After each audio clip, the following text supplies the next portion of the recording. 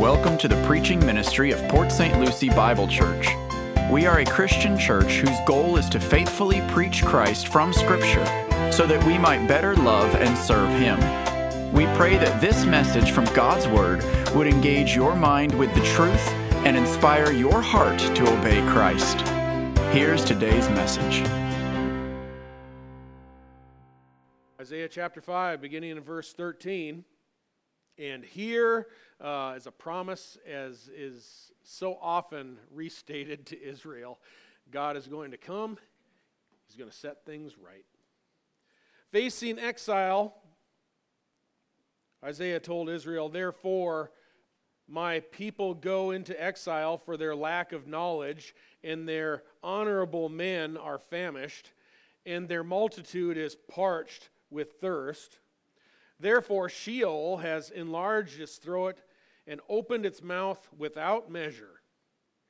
And Jerusalem's splendor, her multitude, her din of revelry, and the jubilant within her descend into it. So the common man will be humbled, and the man of importance abased. The eyes of the proud also will be abased. But the Lord of hosts will be exalted in judgment, and the holy God will show himself holy in righteousness. Then the lambs will graze as in their pasture, and strangers will eat in the waste places of the wealthy. Woe to those who drag iniquity with the cords of falsehood, and sin as if with cart ropes, who say, 'Let him make speed, let him hasten his work, that we may see it.'" Oh, they're going to see it. "And let the purpose of the Holy One of Israel draw near and come to pass, that we may know it. Woe to those who call evil good and good evil, who substitute darkness for light and light for darkness, who substitute bitter for sweet and sweet for bitter.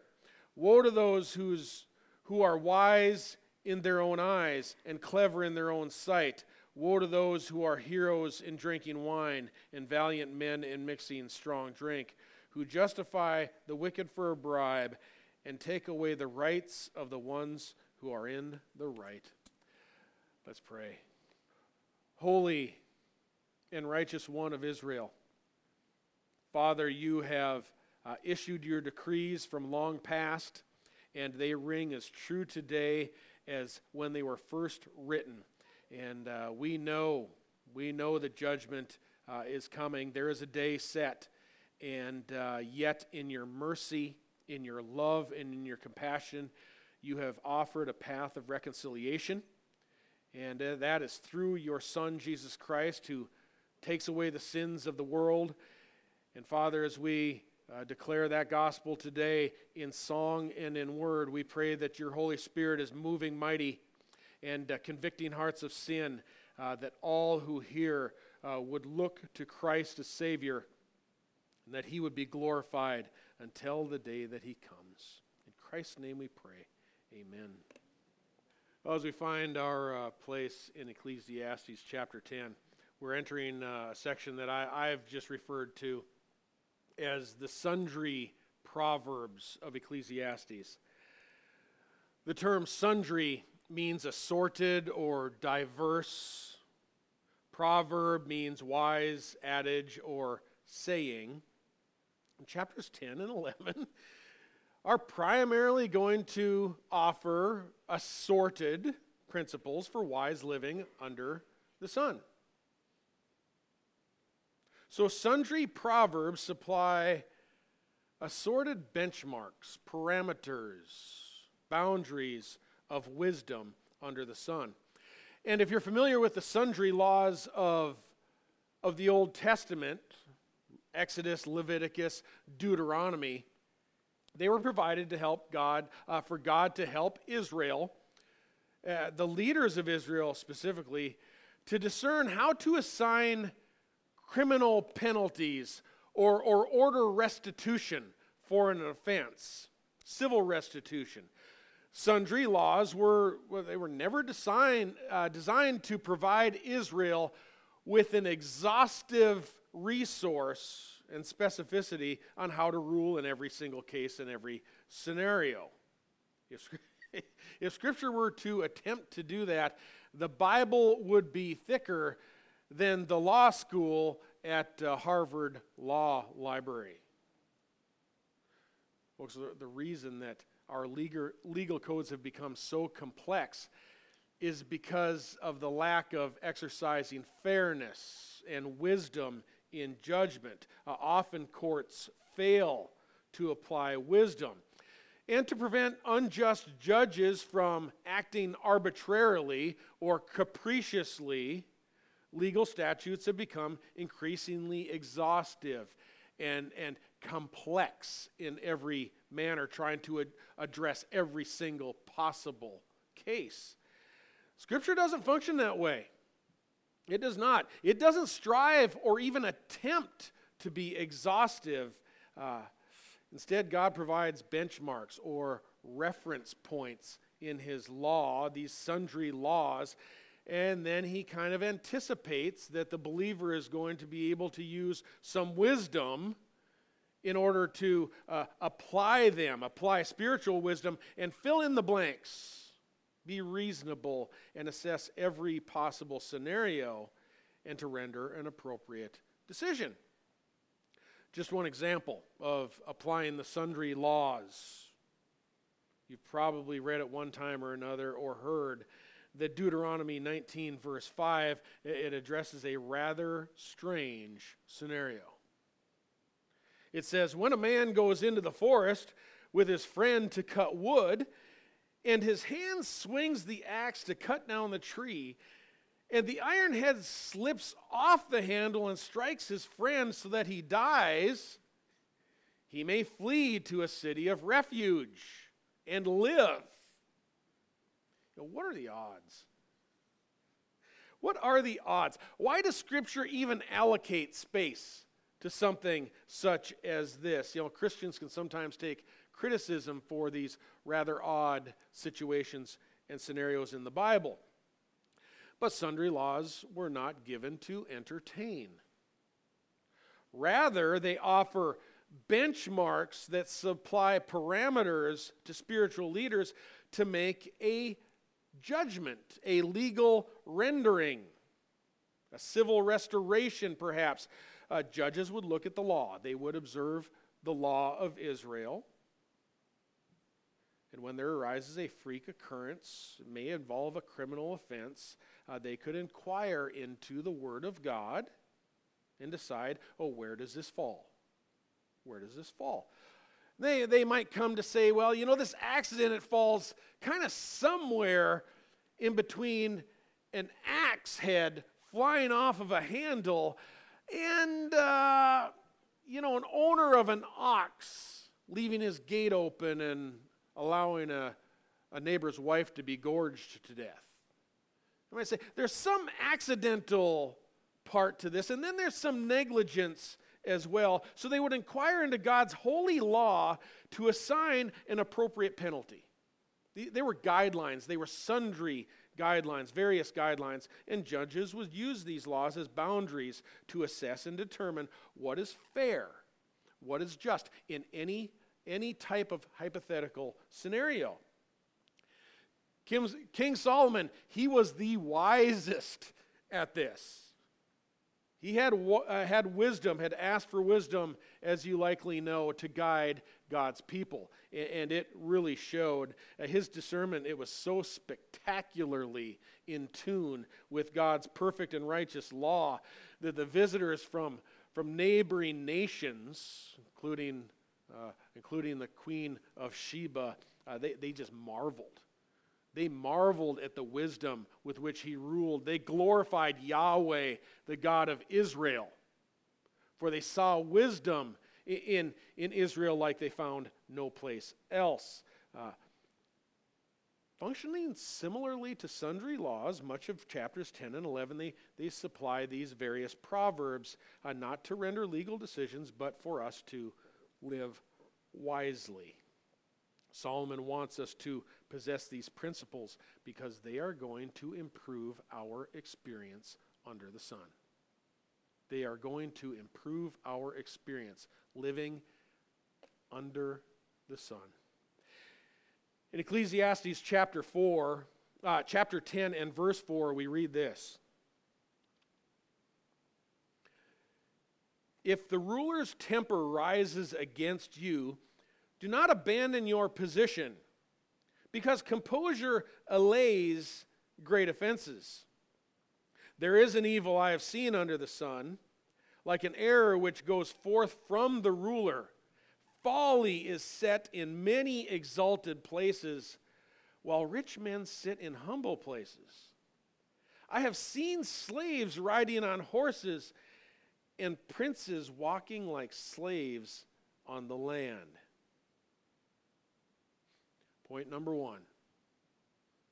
This is wisdom right here.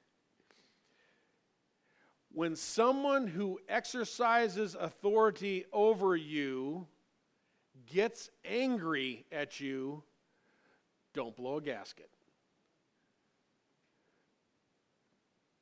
Solomon he's probably referring once again to the setting in the king's court, a royal court. But the overarching principle offered in verse 1, it could include a boss, it might include a parent or a teacher at a school, a law enforcement officer. Any sphere of power that exercises a form of dominion over you. When their temper rises against you, don't hastily resign and storm out. There's no wisdom in that. You say, well, I thought the NASB, the New American Standard, says, don't abandon your position. Doesn't that mean that you stand up for what's right? No, that's not what it means. The New King James Version translates verse 4, do not leave your post. Don't abandon your post. Don't shirk your responsibility.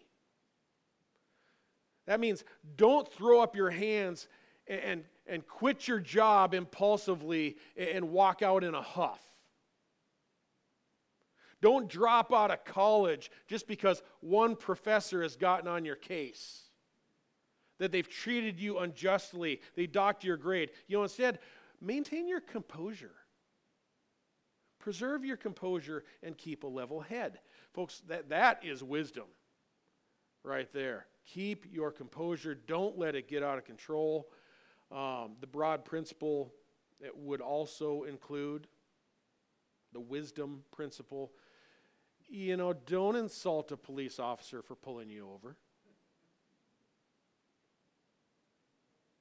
That is just about the dumbest thing, one of the dumbest things I think I've ever seen. Video everywhere today and body cams and other things. Folks, a police officer is an agent of government authority.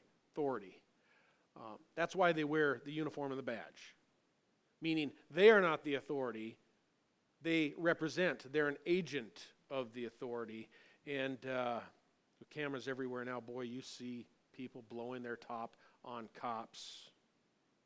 Not a wise response. Not a wise response at all. Your career, your reputation being videoed, your very freedom, your life are more important than winning an argument on the side of the road.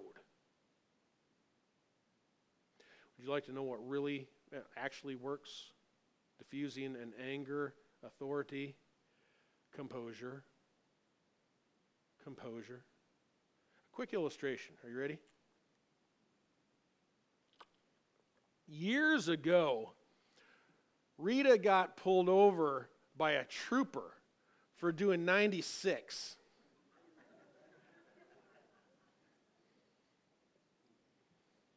The officer was a bit upset. Rita got pulled over. Her response, she said with the sincerest respect, "Officer, I guess if that's what your radar says, but I don't think I've ever driven that fast in my life. Maybe my speedometer is off, but if that's what you say, maybe my speedometer is broken." And because she was so considerate he conceded that with the hill he was coming off of, the radar in his car might have registered another car. He said, you know what? I might have made the mistake. He says, it's possible it might have been me. I think it was her.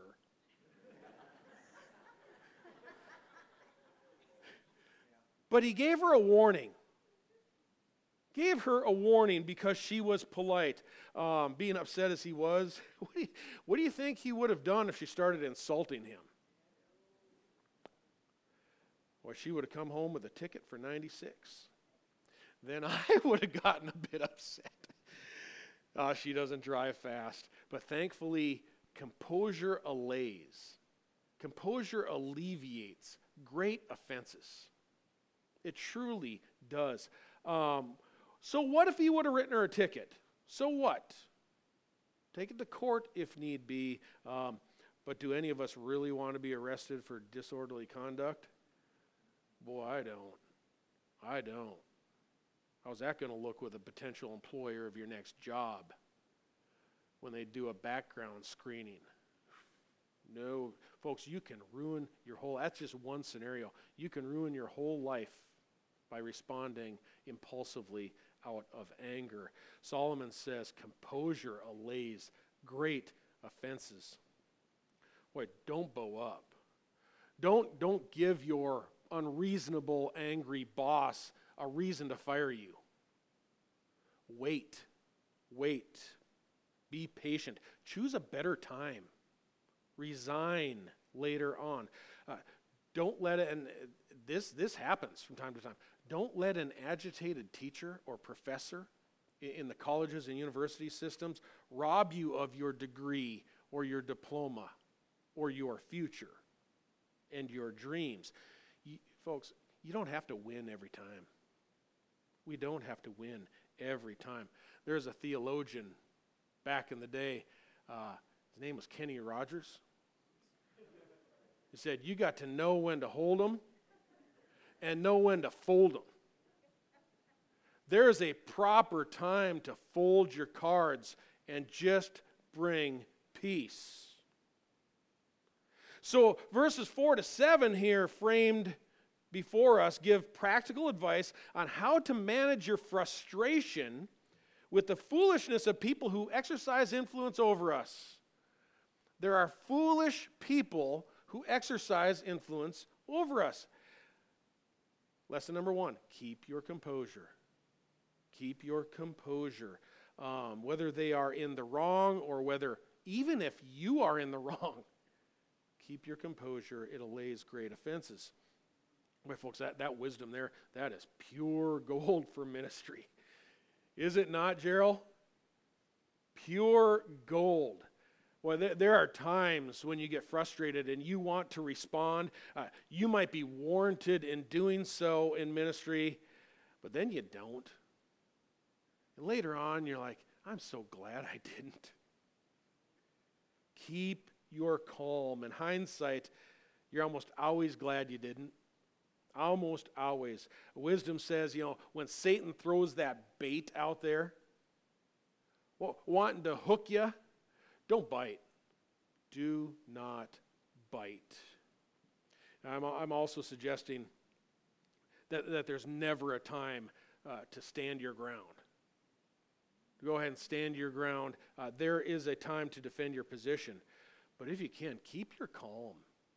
Keep your calm. It's usually better to diffuse the situation and respond another time, even when that influence over you is completely unjust in what they're doing. Delay for another day. That's the point Solomon makes next. There is not a question of whether you will be treated wrong. The only question is when and how are you going to be treated wrongly. We know the whole world is just completely turned upside down. We're going to be treated wrong. And in verse 5, Solomon writes, there is an evil I have seen under the sun. Again, this is referring to authorities that are over us and how they affect our life and our experience while living under the sun. Solomon sees this one as evil. It's an injustice. It's wrong. Well, what is the injustice? He says, like an error which goes forth from the ruler, folly is set in many exalted places. Wow.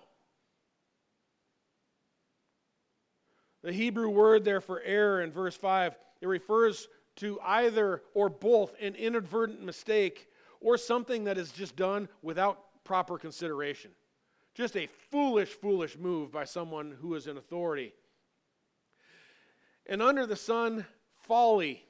Boy, folly is appointed in many exalted places. That is positions of honor, positions of authority. It includes political appointments, other events that are frustrating to us. Even in our representative republic, as we see it. It's usually the day after election or something like that. You're just like, wow. We're forced to endure it all the time. Folks, that is the fallen world. It's what it is. People are crazy. You ever heard of a term, nepotism? The word nepotism, well, according to Wikipedia, which is not all that reliable of a source, so don't go there. But according to them, this is what they say. Nepotism is a form of favoritism which is granted to relatives and friends in various fields, including business, politics, entertainment, sports, religion, and other activities. In other words, it's everywhere. It's everywhere. According to them, they also say the term originated with the assignment of nephews to important positions by Catholic popes and bishops. It's everywhere. And it shouldn't be. It shouldn't be. Nepotism appoints unqualified friends and relatives to positions of authority. There's no excuse for it. It should not happen. The Bible Knowledge Commentary says of verse 6, since position was not assigned on the basis of merit, but on the basis of a ruler's caprice, that means at a whim, the value of wisdom has often been nullified. Often been nullified. Unqualified people get in charge and they drive us nuts. They drive us nuts. We've all seen it. We've all seen it. I think that verses 5 through 7 are kind of Solomon's offer of empathy for us, for those who are reading this letter. Empathy towards the evil we suffer in verses 4 and 5. He's saying this, I think he's saying, I understand. I get it. I see it. I've got a heartbeat. I'm alive. I see the evil committed under the sun. This is the world we live in. It is. It's the world we live in. It's completely upside down. Nothing is functioning as it should in the world. If you're working hard to get ahead in life, you've completed a higher degree, you've served well, you've worked hard, you deserve more. Boy, capriciousness and nepotism, it nullifies all value and wisdom. It just cheats. It's wrong. To appoint fools to position of honor for which they are not qualified. Bottom line, Solomon says, it's evil. It's evil. But all too often, it's precisely the way that the world works. It's upside down. It's upside down, and this is precisely Solomon's point in our remaining verses. The world is upside down. In verse 6, he's also seen these things. Rich men sit in humble places. I have seen slaves riding on horses and princes walking like slaves on the land. All of these describe things that Solomon has seen that he says aren't right. These are culturally not right. But don't let his examples grate you too much, all right? Don't let them grate you, because most of us, at least some of us, would say, well, let the rich man sit in the humble place. He looks good over there. Let those spoiled, rotten princes, let them walk. I kind of like the idea of slaves riding on horses. Folks, that's because you and I have been influenced so much by Hollywood and television and movies and social justice gospel, which is not a gospel at all. It's a false gospel that is spread by men who are accursed.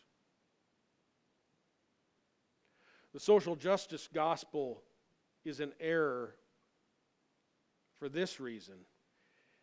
It is preached by an unregenerated world, an unsaved world, that thinks that it can enforce social reform without first relying on the gospel of Jesus Christ to provide reconciliation to God. Christians know it is only through spiritual regeneration and being born again through which things are made right. It's the only way the heart will ever be made right. Thereby the rich in God's kingdom, once made right, they can indeed humble themselves. Princes can serve like slaves. Slaves are treated like brothers and sisters on equal footing, as described in the book of Philemon. But folks, that's in the kingdom of God. That is behavior by regenerated Christians who accept everyone as brothers and sisters. We Christians, we enjoy in the church an eager expression, a willingness of a regenerated heart. It's not the result of social engineering enforced rigidly by an unregenerated world. That they think they're going to make things right. All the unregenerated world can do is make things wrong. All they can do through grace, we embrace and enter God's kingdom, Christ's church, where there is no longer Greek nor Jew. There is no longer circumcised or uncircumcised, barbarian or Scythian, slave or free man. Doesn't exist in the kingdom of God. There's no longer black or white or Asian or Hispanic, rich or poor, because Christ is all and in all. Christians don't have to dream of that distant future day. We can employ and adapt a rather familiar phrase. I'm going to adjust this, but it is a familiar phrase of Martin Luther King Jr. We already judge a person by the content of their character and not by the color of their skin. That is the church. The unregenerated world cannot do that. They don't have the capacity to do that. They will always use ethnicity and a gender and skin color for virtually every attempt of social engineering in their perverted attempts at reform. They don't rely on God.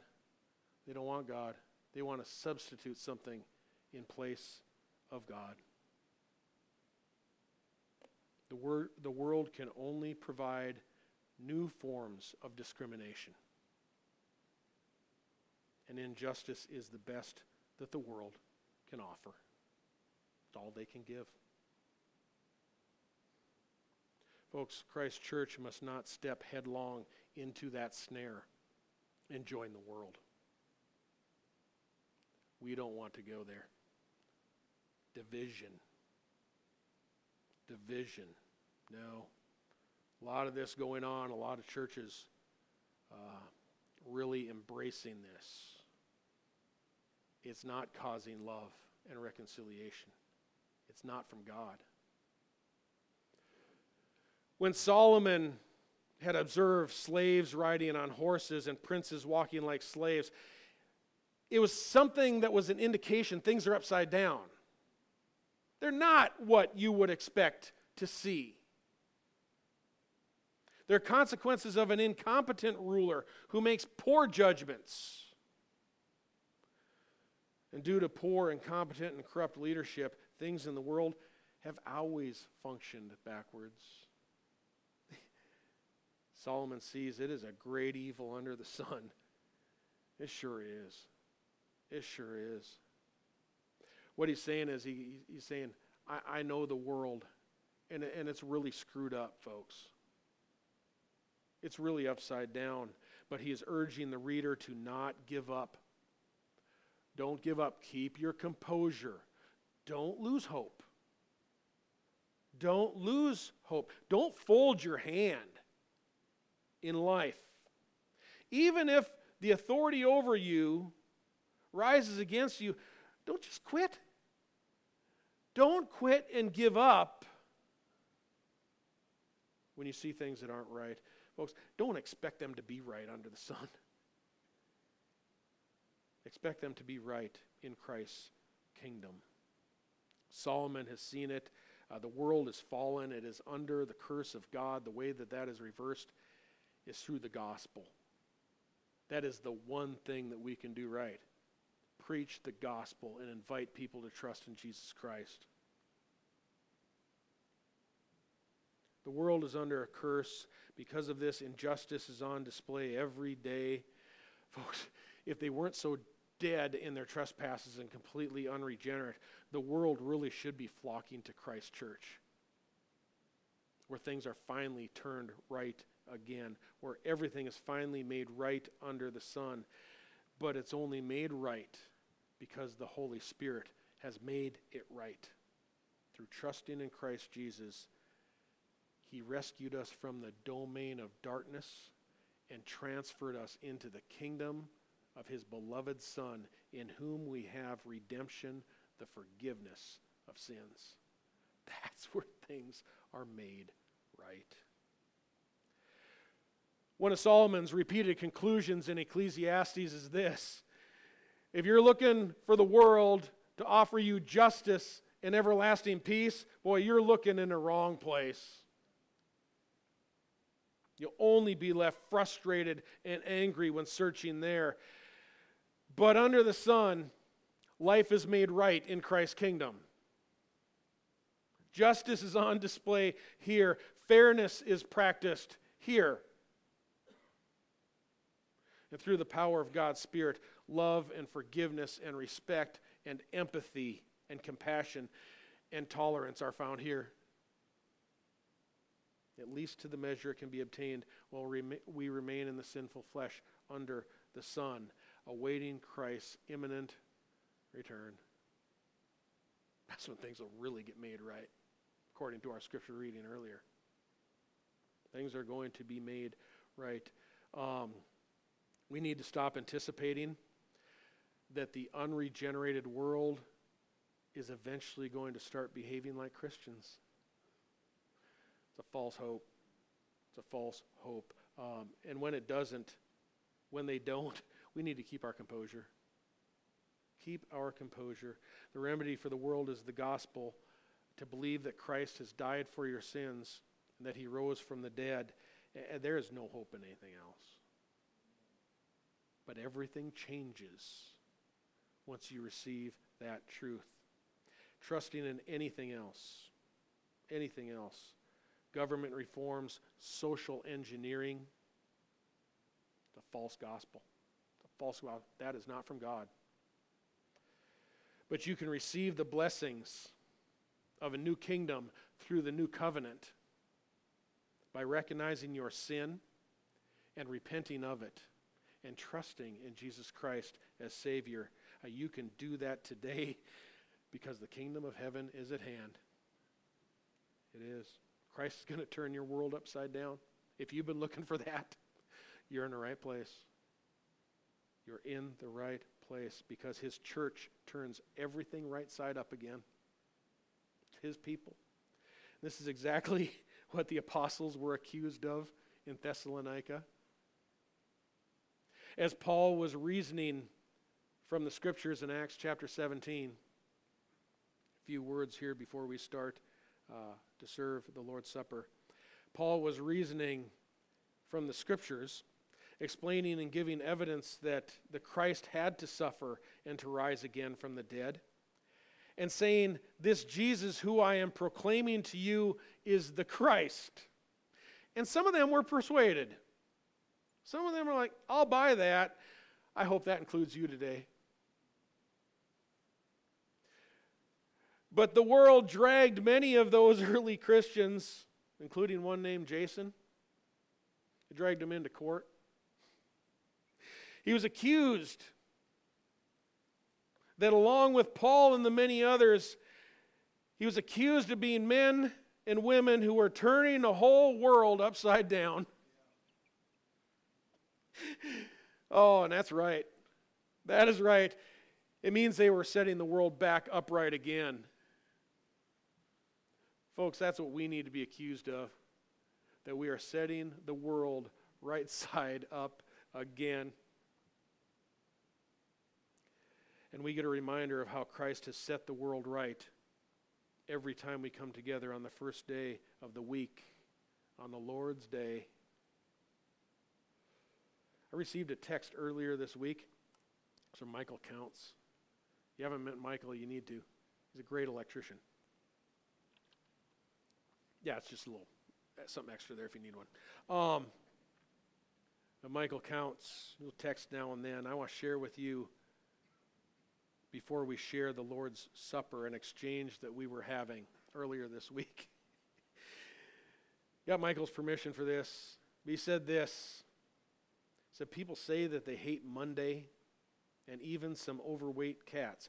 I don't know what that means. I think it's a voice texting error. I thought he would be here so he could clarify. People say they hate Monday, but it's a matter of perspective. If you look at Sunday as the first day instead of the last day of the week, then you should be hopeful for the rest of the week. Monday then is just another day of the week instead of being the beginning of another week. It makes Sunday service even more important. It becomes comfort, encouragement, and renewal for the preparation of the week ahead, and not the final day of a week of struggle. He wrote, we look forward to Sunday service as much as unbelievers look forward to Friday. He said, being a small business owner and always working no matter what day it is may also be part of not looking forward to Fridays, but then we get more from Sunday service than I ever got from a gathering on Friday. It lets you know that you are not alone, and if you are with God, then the battle has already been won. I just replied, profound. Profound. What an encouragement. When we start the week right, knowing that the battle has already been won, folks, we can face any given scenario with confidence and composure. Life has truly been set right in Christ.